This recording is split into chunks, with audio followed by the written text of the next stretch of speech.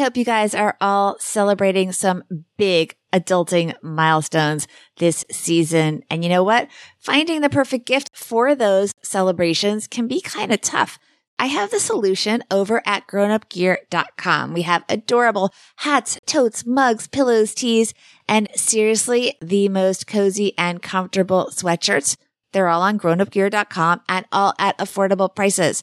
We even now have digital gift certificates if you can't decide. Use code GROWNUP for 15% off your first order.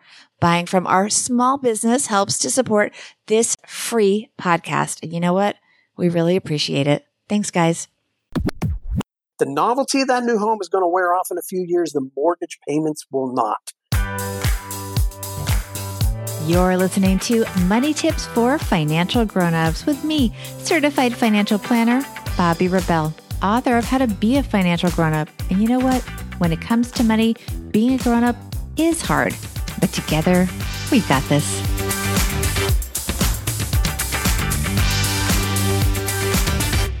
Hello, my grownup friends. We all know, as we go through life, all those adulting milestones, things change. So that was magnified recently during the pandemic when it came to what so many of us wanted and needed in our homes. Suddenly, it wasn't just where we lived. It was where we worked. It was where we socialized. It was our everything. That meant rethinking where we lived, how we lived, and for a lot of people, that meant moving to a home that fit new needs. So I decided to call in one of my favorite financial grown-up experts to give us the best tips for what we need to know, not just when we are looking to buy a home, but when we are deciding even if we should be, because maybe buying a home is not for us. Even maybe not for us right now, maybe later, we'll see. But how do you know? Bankrate's chief financial analyst, Greg McBride, was one of my favorite people to interview when I was an anchor at Reuters, and I was so glad I was able to get him on this podcast to walk us through what we need to know. Here is Greg McBride. Greg McBride, you're a financial grown-up. Welcome to the podcast. Great to be with you, Bobbi. Thanks for having me. Well, I asked you on as the chief financial analyst over at Bankrate because I want you to share with us a lot of money tips that you have for our grown-up audience on home buying, home ownership, and so on. But as we get out of the pandemic, before we get to those tips, I'd love for you to give us a state of the housing market overview. How do things look right now, aspiring homeowners and for buyers and sellers in general? The housing market is red hot. We haven't seen a housing market this hot since the housing boom prior to the financial crisis. It is very much a seller's market. We are back to the days of bidding wars, people even doing things like buying homes, sight unseen. And the reason is there's just this massive imbalance between demand and supply. Demand is really, really high. People have the flexibility to work from home, and so geography matters a lot less. They don't necessarily need to live downtown in a metro area. They can move to the suburbs. They can move to another part of the country. People that have been working from home realize, we probably need a different setup here if we're going to do this. And so that's driven a lot of demand for people moving up, or first-time home buyers getting in the market. At the same time, the supply of homes available for sale, which was already low coming into the pandemic, has only gotten lower. It's now at a record low. So you see that massive imbalance between supply and demand, and that is driving a lot of what we're seeing. Prices have been going up at a breakneck pace. So great time for sellers, but not so much for buyers. So the obvious question then, what are your best tips for aspiring home buyers? Yeah, this is a market where I start to get concerned that there's the tendency to get swept up in the fervor, and then people stretch too far. I mean, people typically stretch when we buy a home anyway. But I think in an overheated market like this, you've got to be really wary because the competition is so heated. People might be have a tendency to stretch a little too far. And so don't buy a home based on your best case scenario, or assuming that your best income year is what is going to be status quo going forward. I mean, as we learned over the last 12 months, the economy goes through ebbs and flows. A lot of households saw their incomes drop off very suddenly. You need to plan for those type of contingencies and leave yourself plenty of financial breathing room. And look, the bottom line is, for a lot of people, that might mean rethinking home ownership, not for good, but at least just for right now, given the overheated market and the tendency to stretch beyond what you can afford. The novelty of that new home is going to wear off in a few years. The mortgage payments will not. That's the thing to keep in mind. So true. But also, we tend to look at what the bank will approve us for. The banks will say, here's how much we will give you a mortgage for. This is what you qualify for when they do pre-approvals, which is something that is a tip for everybody. Make sure you do get pre-approved for mortgages. How do people gauge realistically what that number means in terms of figuring out, as you say, what's the stretch and what's the more conservative number? Well, a couple things. First, that pre-approval amount, this is not the wild, wild west, anything goes days of 2005, 2006, 2007, where people were being approved for far more than they can afford to repay.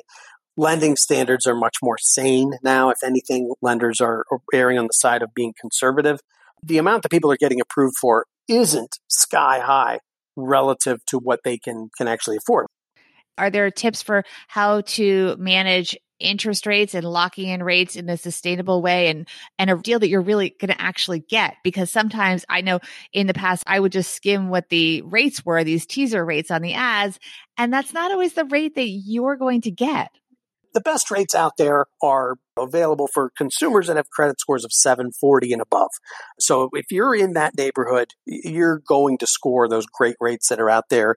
But even if your credit score is 700, 710, 720, you're still going to get a really good rate. It's if your credit score gets below 680, that's where lenders get a little bit more conservative. There's not as many lenders at the table and the offers aren't as good. And I think that's where you really got to worry about biting off more than you can chew in terms of the actual cost of the financing.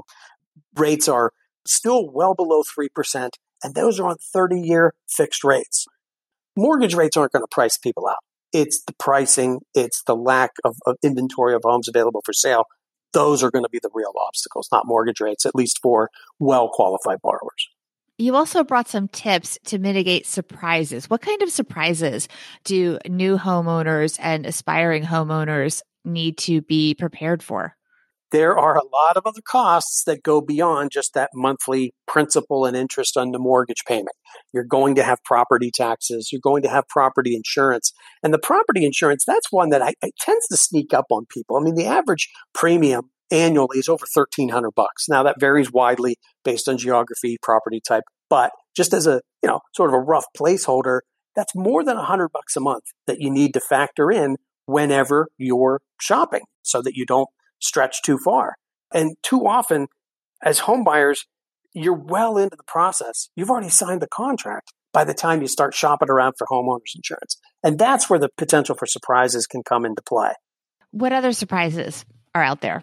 Well, there's the maintenance, the upkeep. I mean, when you own it, if it breaks, you got to fix it. There's no picking up the phone and calling the landlord to fix it. And so it's those ongoing costs that really need to be factored in. I mean, we have found that millennial home buyers, for example, almost 2/3 of millennial home buyers have some regrets about their home purchase. And the top one was maintenance and the cost of home ownership. So buying a house that is 20 years old means that you're kind of getting to that end of life cycle on a lot of the initial appliances, things like you might be looking at a new roof within the next 5 to 10 years, depending on the type of construction and market you live in, wear and tear, those kind of things. But these are the type of costs that you need to be mindful of going in and be able to budget for.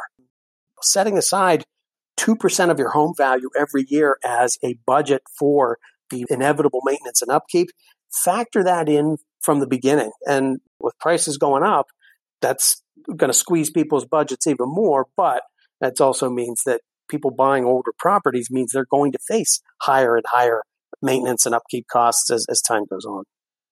And that's interesting. So there's a tip there. About 20 years is the life cycle of a house in terms of maintenance of things. So you need to go in and look, for example, at, say, the appliances and stuff. I mean, how do you manage that stuff? What are some things to look at when you're examining a home that are sort of red flags in terms of maintenance that's going to need to be done sooner rather than later? Do not skip the home inspection. Do not. People are doing that because the market's so hot. and they're in competition to get this house. They've been outbid on other ones. And so people tend to take shortcuts. And one of the shortcuts is they're waiving the inspection. That can really come back to bite you financially in a huge way.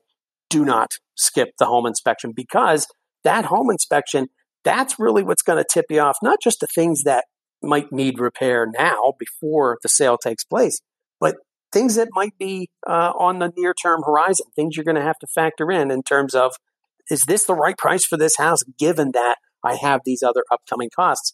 And, we talked about the appliances, that's sort of the 15, 20-year mark on a lot of appliances, or, 20 to 30 years on a roof, for example. Some things are even shorter than that. If you're in, Sunbelt states where you're running your air conditioner a lot, the life cycle of air conditioners could be 5 to 7 years. So again, other costs that you need to factor in, be aware of, and be setting money aside regularly so that you are not in a pinch at the time when something breaks. That's so important to remember. I do want to circle back. We talked about the fact that people are moving out of generally places where they absolutely had to live previous to the pandemic for work into areas that may be more rural, maybe have more space, maybe have amenities that they couldn't have where they were living. If you are interested in buying in one of the places that is maybe less popular now, what advice do you have for buyers? I mean, is there a buyer's market there, at least for people? Is this an opportunity for them? Well, I wouldn't term it a buyer's market, because there you still suffer from this limited inventory of homes that are available for sale. Builders aren't able to build fast enough. The prices of new homes, newly constructed homes, have also been bid up. But a lot of people, that's where they're looking. And people are moving into newer areas, different zip codes. We talked about the homeowner's insurance earlier. That could bring on some additional costs on the homeowner's insurance. It may be a, quote, local move, but changing zip codes could be enough to trigger, a different pricing structure on the homeowner's insurance. It could be in a flood zone that, necessitates having a separate flood insurance policy, for example. Really important to factor all those issues in, things that can impact not just your property insurance, also the property taxes. Some states, the current owner, their increases in property taxes may have been protected by an amendment that kind of prevents them from being priced out of their home. So what they're paying may have no bearing on what you're paying. And, a lot of people, again, they don't find that out until after the fact. Check with the local tax recording office to get a sense of what the property taxes are going to be on that particular property before you sign on the dotted line. And that was going to be my next question, which was, what are the best resources for people? I know that Bankrate has tons of information for people. You just mentioned the local government, I guess. How do you do that? Is there a website? Can you give us some guidance and other resources as well? Going to depend upon your locality, but, look at your local city, state, or county tax recording office. That's where you're likely to find information on property tax rates, what the assessed value of homes are in a particular area, if there are any sort of homestead exemptions for new home buyers, and what the process is for that. On homeowners insurance, comparison shop. Not every insurer charges the same price. And like I said, premiums have been going up, so puts even more urgency on that comparison shopping. Look at bundling your policies, your auto policy, your liability policy, putting that in with your homeowner's insurance policy could be a way to reduce the total cost of all three of those. Look for potential discounts. Do you have a security system?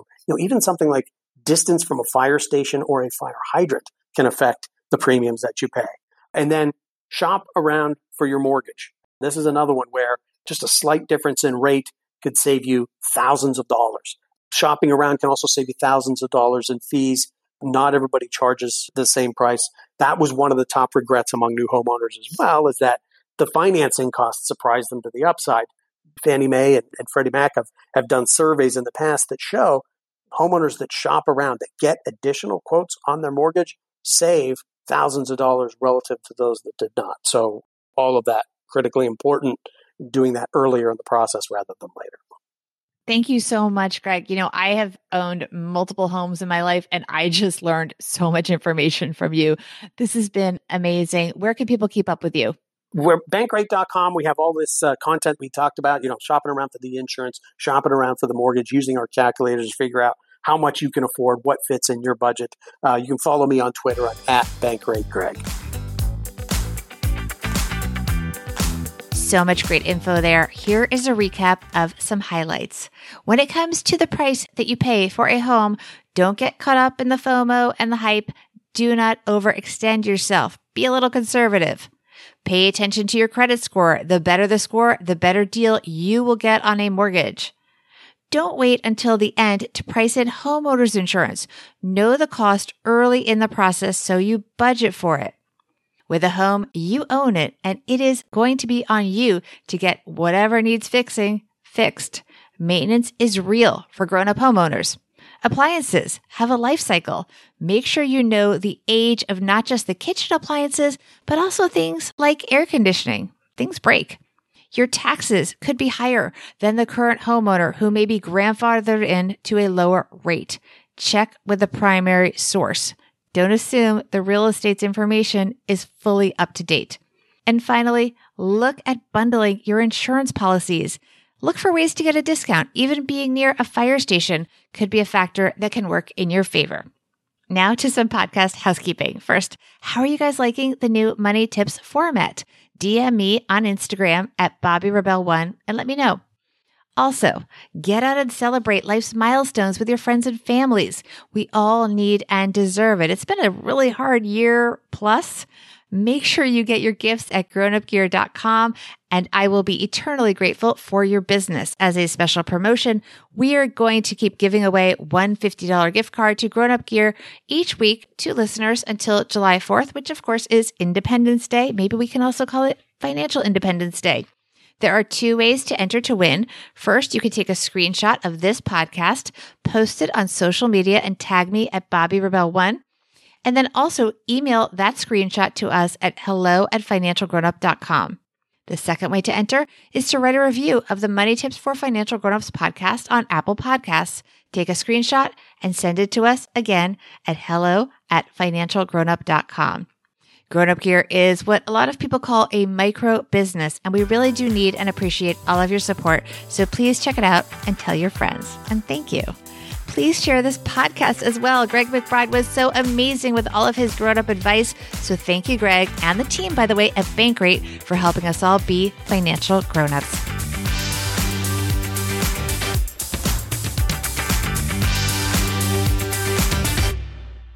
Money Tips for Financial Grownups is a production of BRK Media, LLC.